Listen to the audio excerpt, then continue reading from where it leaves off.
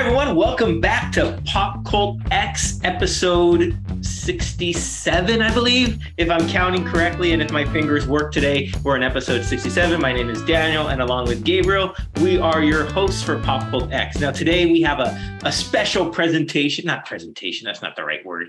We have a special conversation for you all. As you know, we've been really pushing towards having a lot of creative voices joining us here in Pop Cult X. And today we are going to be joined by the co-writer of Blood and Gold, The Legend of Joaquin Murrieta. And it's very poignant because he is a fifth generation descendant of Joaquin Murrieta, and that is Peter Murrieta. So without further ado, let's just get right into that.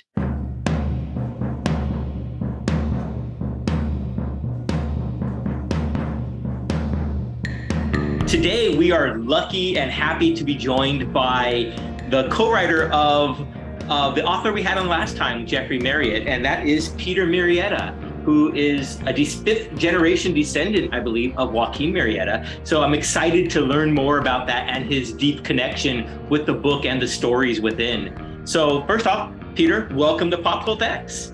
Thank you for having me. Excited to be here. Yes, it's very awesome. I'm glad. I really enjoyed the book, first and foremost. That's awesome. Thank you. Yes, Thank you so much. It was worked really hard on it. Yes, it was quite the page turner. It kept my interest. I don't think there was a lull in the book. It was from one moment to the next, and it was just go, go, go. And I can imagine as the life of a bandit, that's probably what it was almost like, because you were always looking over your shoulder. Yeah, and we had a lot to do, you know. And we had a lot to cover. And I think somebody run the reviews of the movie called it the prose muscular, which I don't know what that exactly means, but I liked it. I was like, I'm not sure what that is, but good. Yeah. The prose muscular. I like that term. That's quite nice. Now, so Jeffrey was telling me that you are the fifth generation descendant of Joaquin Murrieta. Now, yes. How was that? How did you learn about that as a child growing up? Say, oh, did you know, by the way, your great grandfather was this big time bandit? How did that come across in conversation to you? When I was a child, in my family, in the Murrieta family, there's just stories about Joaquin from when you're little. Okay. To when you leave. And so we kind of grew up with these stories. My dad's name is Joaquin. My son's name is Joaquin. Nice. There's a tradition in the family that like the oldest male gets named Joaquin. So like we kind of grew up around in it, and you know about it. And you know, as soon as you start to figure out and reason, you start asking kind of questions. But they always said, you know, 5 greats back, that's our guy. There was a poster that the wanted poster for Joaquin was in our living room. Oh, wow. There was a couple of brands, cattle brands from, I don't know if it's from the place that he gathered horses or not, but we had a couple of cattle brands that were said to be his. And there was also a little plaque that I have somewhere around here. That's my grandfather's spur from when he was a vaquero. And so you kind of grew up in this family and you just were told these things. That's cool. It was like breathing, and you just kind of, it was there. That's really cool. So you felt a deep connection to it from when you were a child then. Yeah. And I mean, and the things that we're told, we were taught lessons like, you know, parents, elders would use his story to tell you to be fair or to stand up for what's right or, you know, do this, do that. And it was always like, you know, Joaquin would do this, and you that's cool. This like expectation. And, you know, in our family, he was somebody who looked out for other people right. and cared about them. It took him a long time to get to that. You know, a lot of bad things happened to him, and he was very revenge oriented for a long time. And then he had to figure out a way to make a living, and some of that was taking money from people he thought maybe had enough. And I think that is not a bad idea. I think that's one of the great things in the book and the stories that you guys told was that he is a 3-dimensional person. And all the other books that Jeffrey and I talked about this was that he was very just written one-dimensionally. He was a bandit, he was a horse thief, but you didn't see this other side of him, what he had to go through and what the hardships he faced that led him down that road, and then what he also did to give back to his community. So I'm glad you guys were able to tell that. Yeah, and it's good that you bring that up because, when you think about it, because in my other job as a writer, a screenwriter and a television writer, you want to find the humanity of anything you do, even if you're writing like a dumb character on a sitcom or, whatever, you want to find the humanity in them. And it doesn't take too much. I mean, because I grew up with these stories, it was already evident to me. But if you really sit and think back on what you just read and you go, well, yeah, they didn't say it in the book, but I bet everybody in the Old West couldn't necessarily shoot a gun and fall out of bed. And there were skills that some people had and some didn't. And I think when you're a kid who grows up around horses and then, has cousins that mine and are silver miners, having a handgun, a pistol, and being able to shoot at another person with it is not necessarily a skill that you have. But there's others that do, like his cousin who fought in the Mexican-American War, who taught him how to do some of this stuff. So I just like that. Yeah. I like thinking about that. Yeah, that's really cool. Now, you said you were a screenwriter, which is really cool, and I'm glad you mentioned that. Now, are there plans to develop this book into a series? Is that something that you could talk about, or a movie? I know Jeffrey was Jeff. What did Jeffrey say? He said that it's still in the works, that it's nothing really concrete. There's nothing concrete yet. It's in the works, and it's very hopeful. I will say it's the story I wanted to do my whole life and my whole career. So I'm hoping soon that we will. Cool. That's actually that you bring that up, Peter, that's something that you've been wanting to tell. Do you feel somewhat vindicated now that you have the book out and you have your ancestor story told with family anecdotes, with family stories that doesn't have the bias of someone else telling the stories? And how does that feel? How has your family's reception been to it?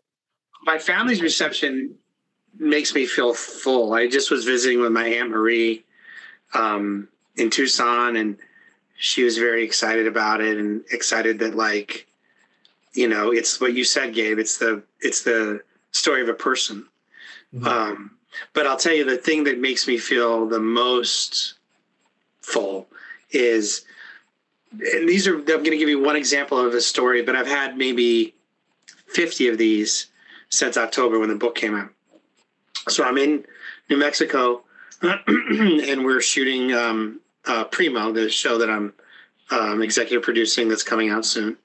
And I'm on set one day, and on the walkie-talkie, I hear one of the ADs say, go for Joaquin. And I was like, what's going on? And the guy said, well, we have a PA on days where we have large groups of extras. We have a PA whose first name is Joaquin. And I was like, well, that's my favorite PA now. We got to make sure that guy works all the time. That's my boy's name. It's my boy's name, right? And I said, so I want to meet him, right?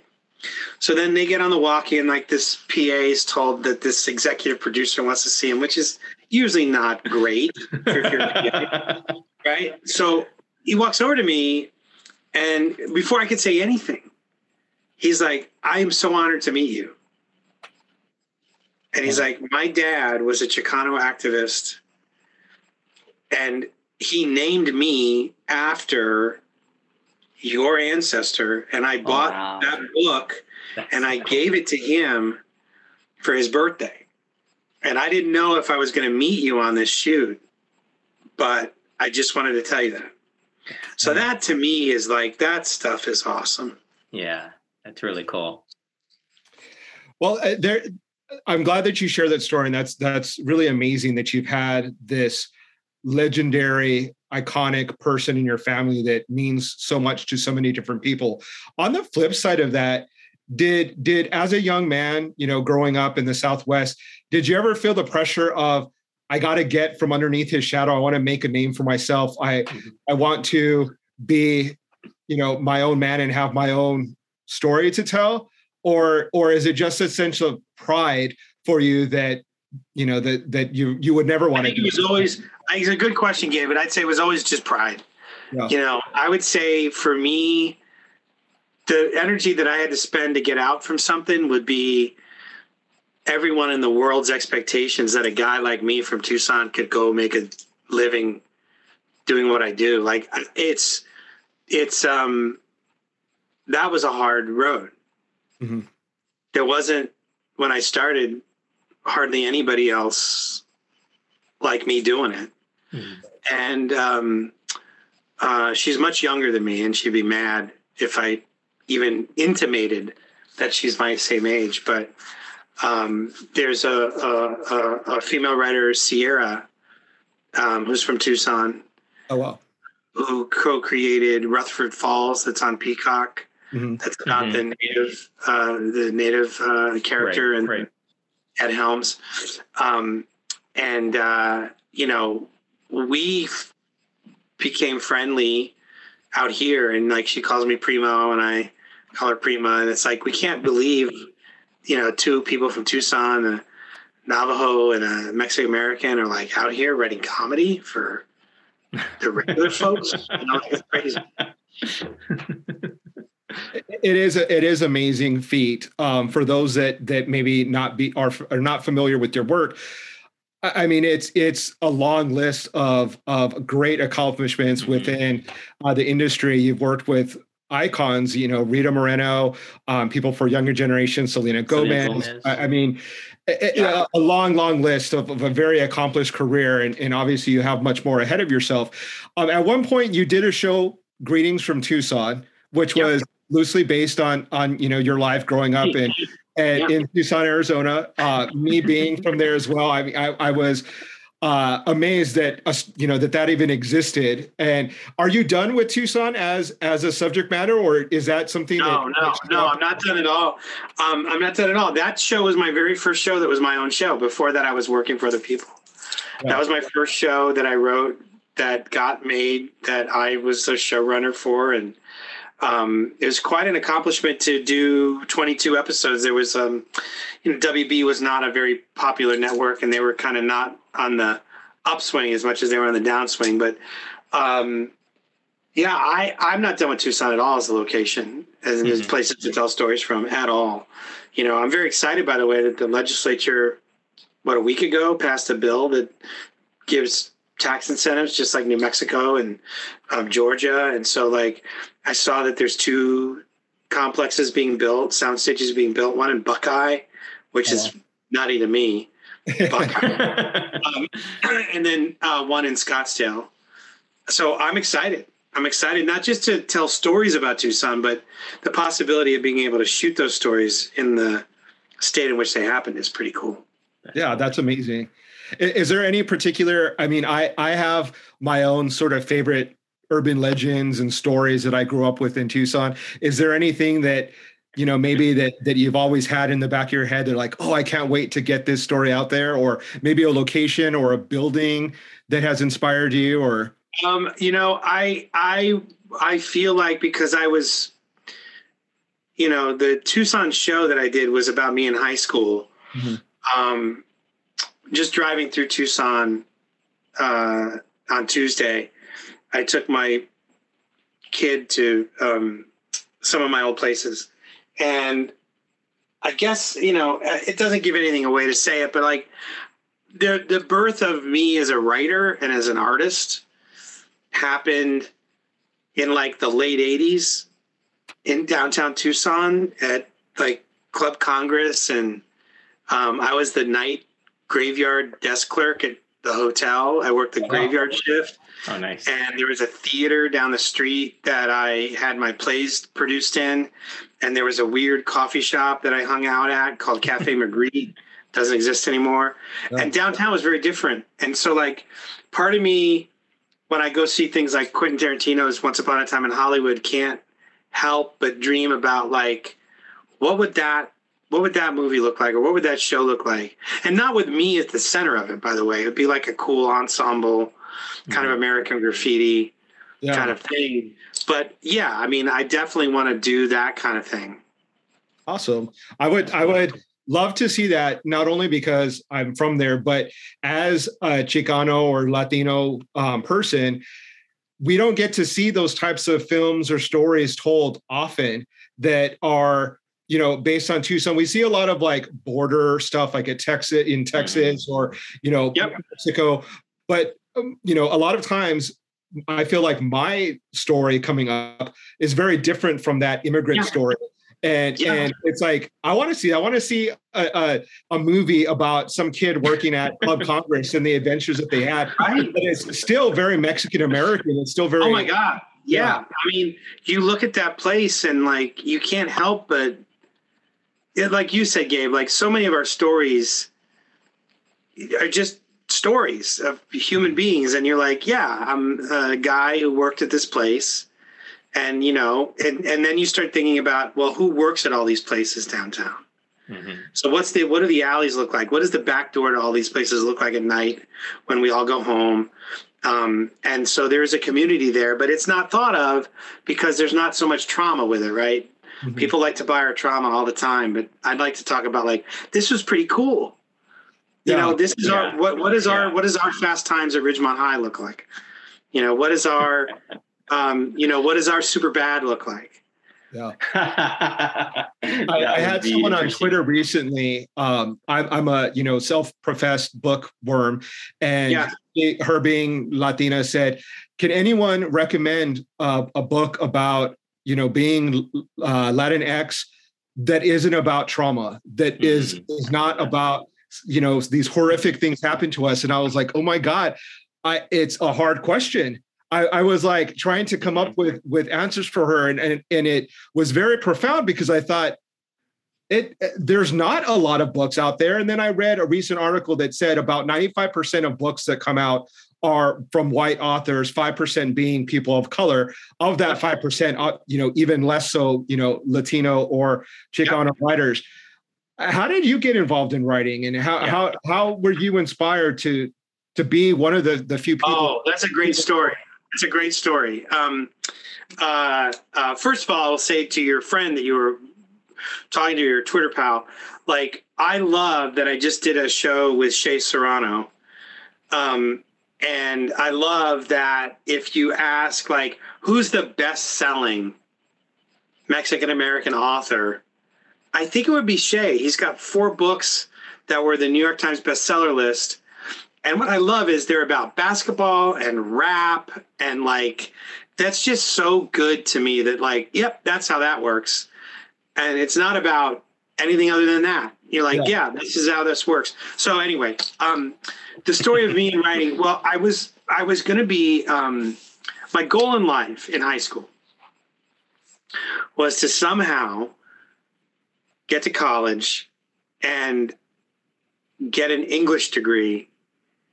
And the biggest prize I could ever think of was teaching high school English and coaching junior varsity baseball.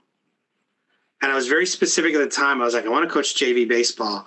And someone was like, because you'd be like shaping people and like getting, I was like, no, I just don't want the pressure of varsity baseball. That was the whole thing, man. That was all it was going to be. I was like, I get to be chill. I could wear, shorts to work, and like, it was just gonna be great. And so then when I'm in college, I had this professor, recently departed professor, Donna Swaim, Swaim. She was a humanities professor. And we had a paper due on something I think like existentialists in a humanities class, like write about this. And so these are the days, right, when no computers. So you write a paper and you hand it. And then you go to class the next week and they give it back to you. And it said, see me in my office. And I was like, okay, now I've been in high school and I have had many of these see me in my offices. So I knew it wasn't going to be good. No grade, see me in my office. So I go to her office hours and she says, Peter, this is maybe the funniest paper I've ever read. Oh, wow. About existentialists for sure. And like, it's just really, really funny. And I was like, well, but like, let's give me an A then. Sounds like you liked it. Let's hop on out of here, right? And she's like, well, you don't have a bibliography. You don't have any sources. I don't even think you have a thesis in here. And I was like, well, so then you liked it, but there's problems. So what about a B? And she was like, I think you need to redo it, but I want you to meet these people who do a comedy show every Friday on campus at the University of Arizona called Comedy Corner. And I was like, okay. So I met them, and they had wanted me to write sketches for them. So I started doing that. And it was a really great laboratory for me. Because we had a new live show every Friday for an hour. So I have to have new sketches every week. And that's where I learned how to write. That's cool. And so that was the beginnings of that. And then, I gravitated more towards theater because of those people. And I started writing one acts. And then I think one or two full plays. And then somebody came to town, and it was Second City Touring Company. And I saw that. And I thought, damn it, I could make money doing this. And so I moved to Chicago, and I got into Second City, and then everything kind of ballooned from there. Oh, wow. That's awesome. But it was that professor, it's Donna Swain. So at Second City, were you a performer as well as writer? Yes. Oh, wow. Cool. Yes. That's incredible. Yes, I was in the touring company, and I was there 5 years, and I understudied Stephen Colbert. Oh, wow. When he was not in, I would go in for him. But I always knew I wanted to write. Right. And so when we moved to LA, I met my wife there. When we moved to LA, I was like, okay, I'm not going to wear contact lenses anymore. I don't need to be versatile. I don't need to be anything. And I'm going to not have an agent that sends me out on stuff, and I'm just going to write. Nice. Cool. Very cool. What do you think or consider then the biggest element of writing? If you could share, embark with us a little bit of, just what you think is the best part of writing or most important element to it. The best part of writing. I think the best part of writing is when you connect something that makes sense. And it doesn't happen often. A lot of it is just getting through the day and then hoping tomorrow will be better. I have a lot of friends that are writers, and they write things, but they often will say to me like, well, I didn't feel like it today. Mm-hmm. And I'm like, oh man, you got it every day. Now, fortunately, I've got enough things going on. There's no options for me. It doesn't matter, right? How I feel. I got to get it done. Right. And so I think because of that, because that improv training where you're like, I don't have to be amazing all the time. I just have to do the work. And then you do the work and you redo the work and you redo the work. And then things start to make sense and they connect and you go, oh, that's awesome. That's awesome. That's cool. So that's the best part. That's very cool. When it comes to your inspiration for all the different projects that you're involved with, where do you draw inspiration? Obviously your ancestor here is one big inspiration, but what else are you into? Are you a big music fan, comic books, regular books? Yeah, all of it. I am inspired by great music. And to me, great music is punk music from the 80s. I'm just listening to an amazing podcast about how punk's origins are all Latin. It's really great. Oh, that's amazing awesome. Podcast. Really great podcast. I think you shared a group on your Twitter feed about the LA band that was punk and they were Latino. And I went and looked them up. And that was quite an interesting, eclectic music choice there. Yeah. Amazing. So that's great music to me that inspires me. X, Fear, Circle Jerks, DOA, TSOL, like those bands really get me going. I'd say comic books, I still read every week. I still have a weekly poll. Nice. I'm very into it. I wrote a book last year called Rafael Garcia Henchman through Starburns that we were like an indie press, but it sold out, which I'm excited about. We got more issues coming. But I read every week, and to me, I love the new stuff. Like I really really love when I find a book, when I find an artist like Raphael Albuquerque, and I'm like, oh my God. That stuff really gets me going. Still got a soft spot for Superman. Yeah. You know, the greatest immigrant story of all time. Yep. Right. Like, no doubt. Right. Right. And then as soon as you start talking about it like that, it just changes everything where you're like, right. And then parents had told them not to get attention. Don't get attention called to you because who knows? Like all that stuff is just so amazing. And I just love imagining that. And regular books, I'm constantly reading. I'm reading right now Dracula. Nice. The original Dracula. Mm-hmm. My kid Dan and I are reading it together because they were like, I haven't read that, and I feel like I should. And I was like, yeah, I do too. Yeah. I should. So I'm reading that, but I'm also reading. I'm trying to think of what is in my. Oh, I also just finished reading Crazy Book, but it was for this show I was working on. Baseball pitcher Christy Mathewson, who I don't imagine either of you know who that is. I do. Oh, you do? I'm a big baseball fan, yeah. Okay, so 1912, Christy Mathewson, the gentleman of baseball. He writes a book about how to be a good baseball player. Oh, okay. And it's obviously ghostwritten by a sports writer, but he's involved in it. And they did a reprinting, I think, in the 80s or 90s. And I just came across in a used bookstore.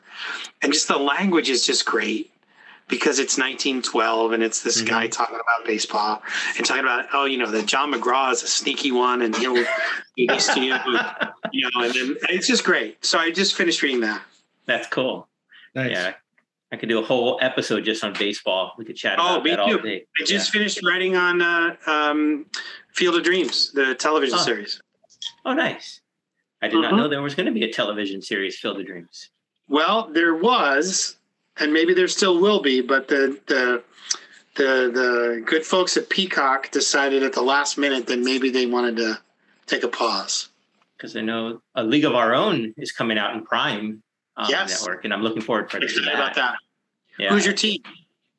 For professional baseball, San Diego Padres. I'm born and raised in San Diego, so that's where my loyalty lies. Gabe, you got a team? Are you a fan or? Cash. I don't know anything about sports ball. It's terrific. Sports ball. Terrific. And how about you, Peter? Who's your team there? Well, because I was born and raised in the desert. Okay. I'm of course a Boston Red Sox fan from when I was a little child. Of course. I think from my Irish side of my family was very steeped in that. And I still have pictures of me when I was with the Red Sox cap on, going down to this newsstand on Congress Street where you could buy a Sporting News and you could get box scores of how Boston was doing. But then I've been in LA now for coming up on 27 years. So the Dodgers kind of have warmed their way into my life. We'll forgive you for that. But I did get to go to a World Series game when the Red Sox played the Dodgers. Oh, that's my awesome. Good friend who's connected to the team, to the Dodgers, invited me to go watch in the owner's box. Oh wow! But said I couldn't wear Red Sox stuff. And I was like, okay.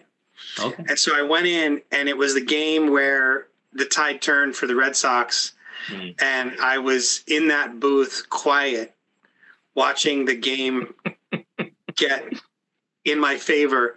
And by the end of the game, the box was empty because they were all so frustrated they had gone. And I was like, I'm in this box by myself, and the Red Sox are going to win. Awesome.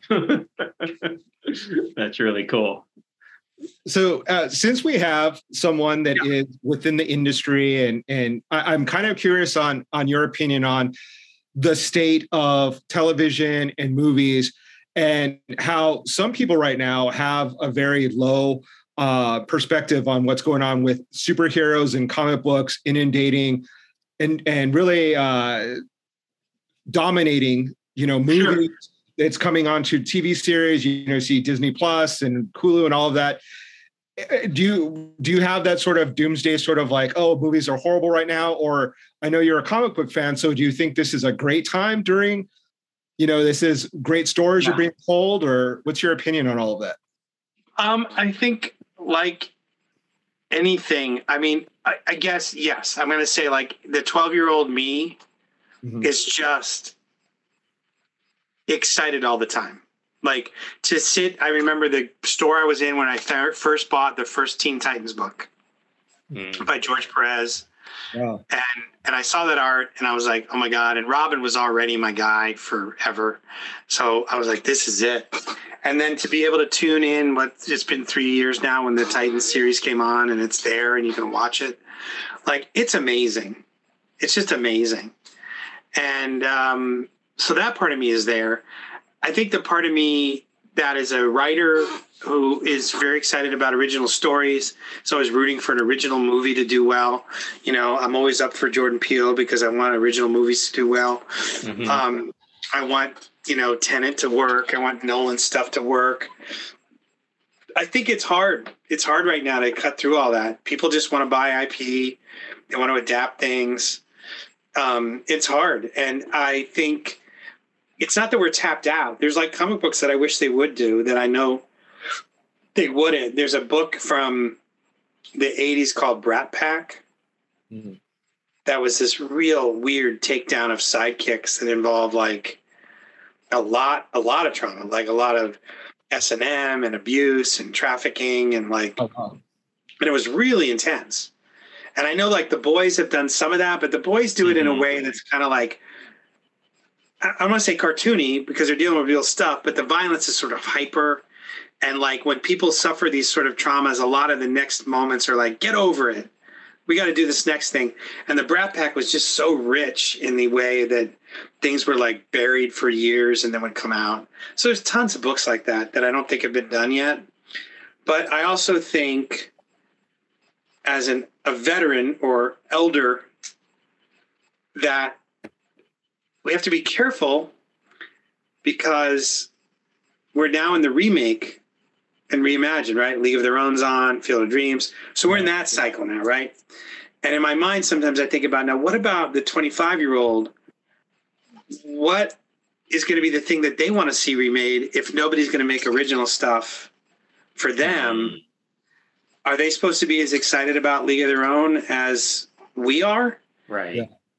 But shouldn't they have their own thing? So that's a couple of my just complicated thoughts about it all. Right. Another topic that's kind of hot right now in pop culture that I'm curious of your perspective on is they've announced Tenoch Huerta is going to be Namor the Submariner in the Black Panther sequel. I'm super excited. I'm super stoked. I'm, a comic book fan. I can't say that I was like Namor's number one fan, but to see someone that's a brown person taking the helm of a superhero, I'm like, yeah, I'm all for it. Then I go on Twitter and I see this like anti, brown person sentiment, and I think, God, are we not past that? And being on the inside of the industry, I'm sure you said it was hard for you to come up and you had a lot of obstacles. Do you get discouraged with trying to tell your stories and being a person, a Latino within the industry? And do you ever just like, say, oh, I'm done, like I'm tired of fighting? Or are you at the point where you're just like, I'm going to tell my stories. If you like them, you don't. It's not for you.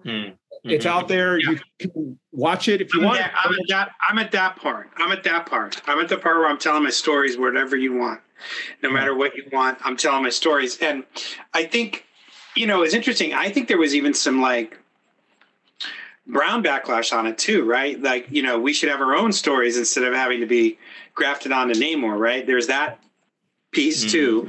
Right. And then there's just the garbage fire of Twitter in general. I think it's cool. I mean, but I wouldn't say I fall in line with all the correct opinions, but I would say like, I think it's cool. But the part of me that's read comic books since I was a little kid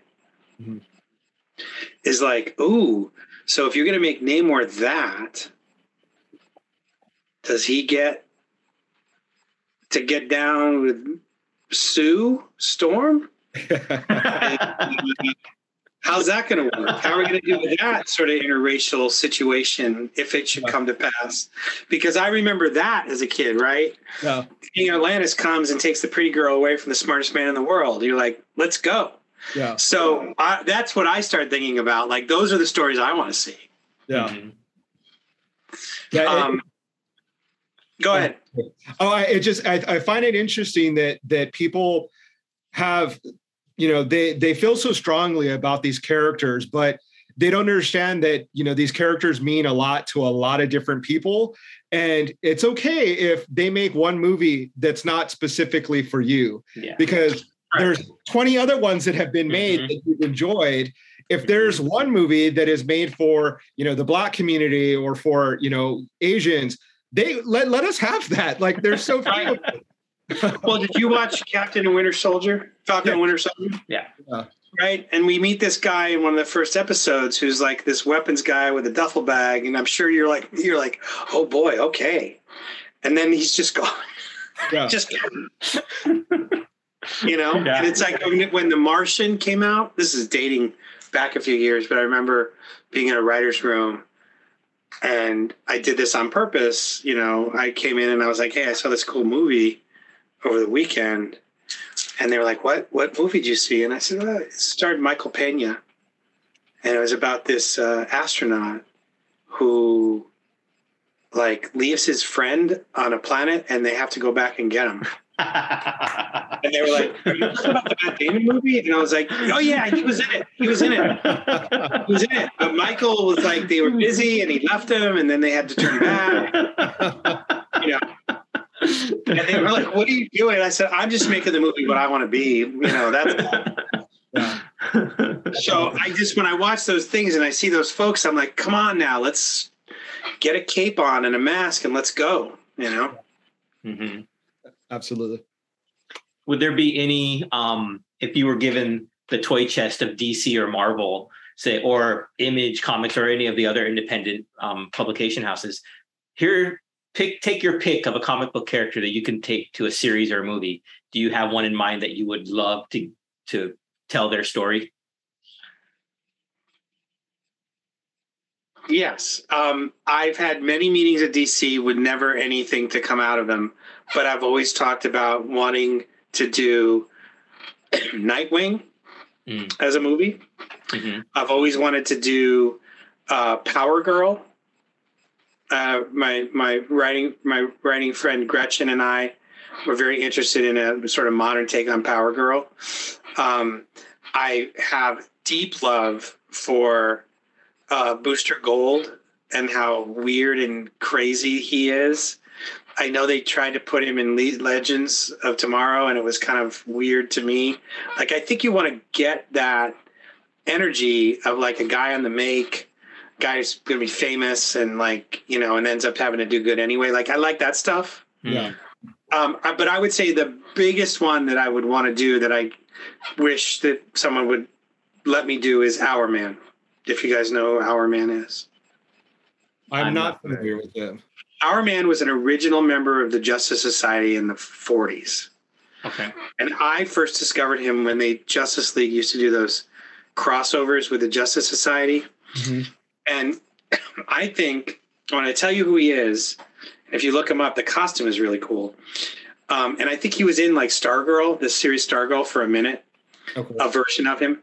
But the version I want to do is Hourman is a guy who's a scientist who's developed a pill that if he takes, he has super strength and invulnerability for an hour. Mm. So it's got this weird sort of 40s, 50s science bent to it from when it was created, where he's got a little hourglass and he turns it over when he takes his pill. So he knows how long he'll be strong. But cool. There's things in there that you don't think about, which is hey, I think this might get jostled around in a fist fight. I don't know how accurate that is, but God bless you for doing it because it looks really cool, Mm-hmm. Anyway, and then in later years when he got older and they still were telling stories not about him, you would hear these things in other Justice League stories he can't do that anymore because he became addicted to those pills. And Oh, wow. So I'm like, there's an addiction in there. Then he had a son who continued the legacy, and they had a weird relationship. So there's like so much interesting things there. And in my mind, it's a way to do a superhero story that's just about steroids. Yeah. You know, so I would love to do that. Yeah. My mind immediately goes to a scene of him saying like, "Oh, I've got 15 minutes. Do your worst." And his clock is wrong, and he just gets. That's right.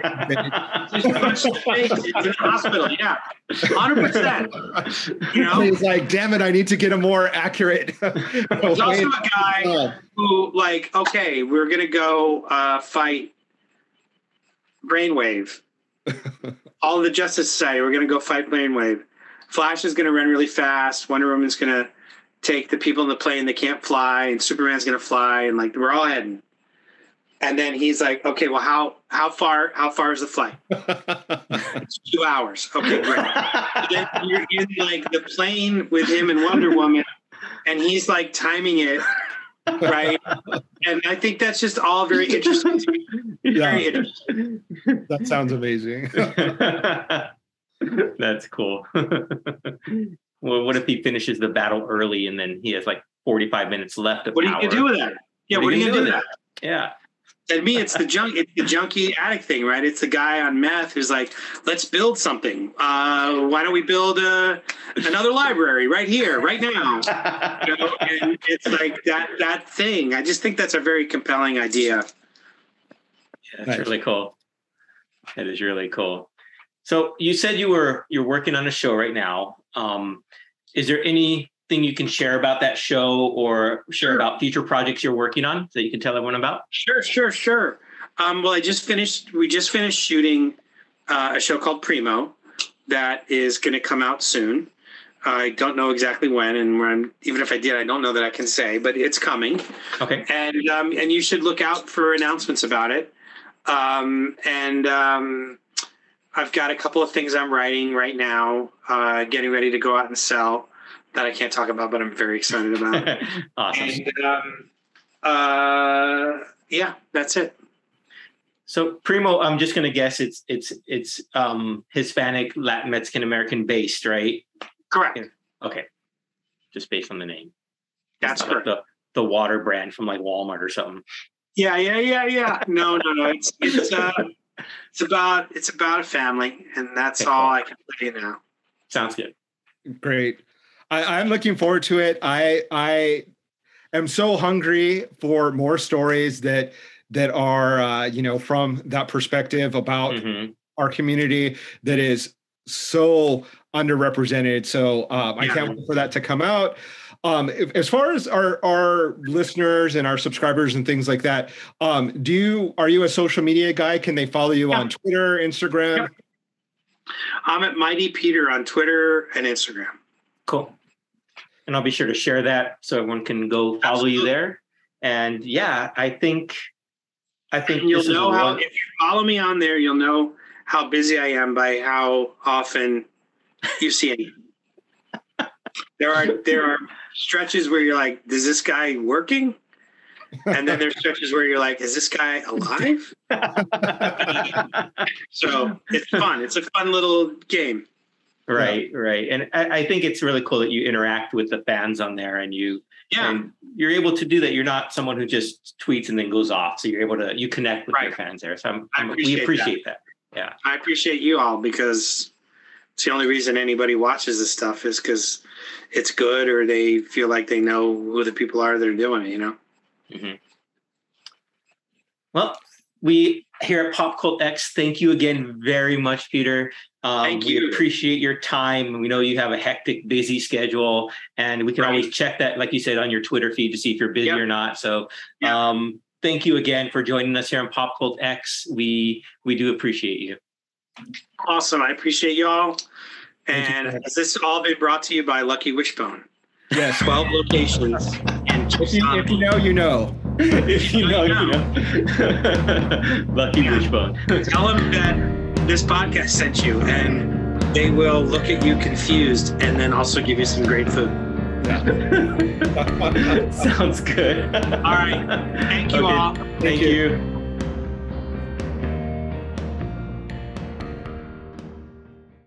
that was an amazing conversation that we had with Peter. I am honored to have had a conversation with him. I mean, he's a prolific creator within Hollywood and industries. I mean, we sort of briefly mentioned all the work that he's done on television and within, now his new book and comic books and all kinds of things.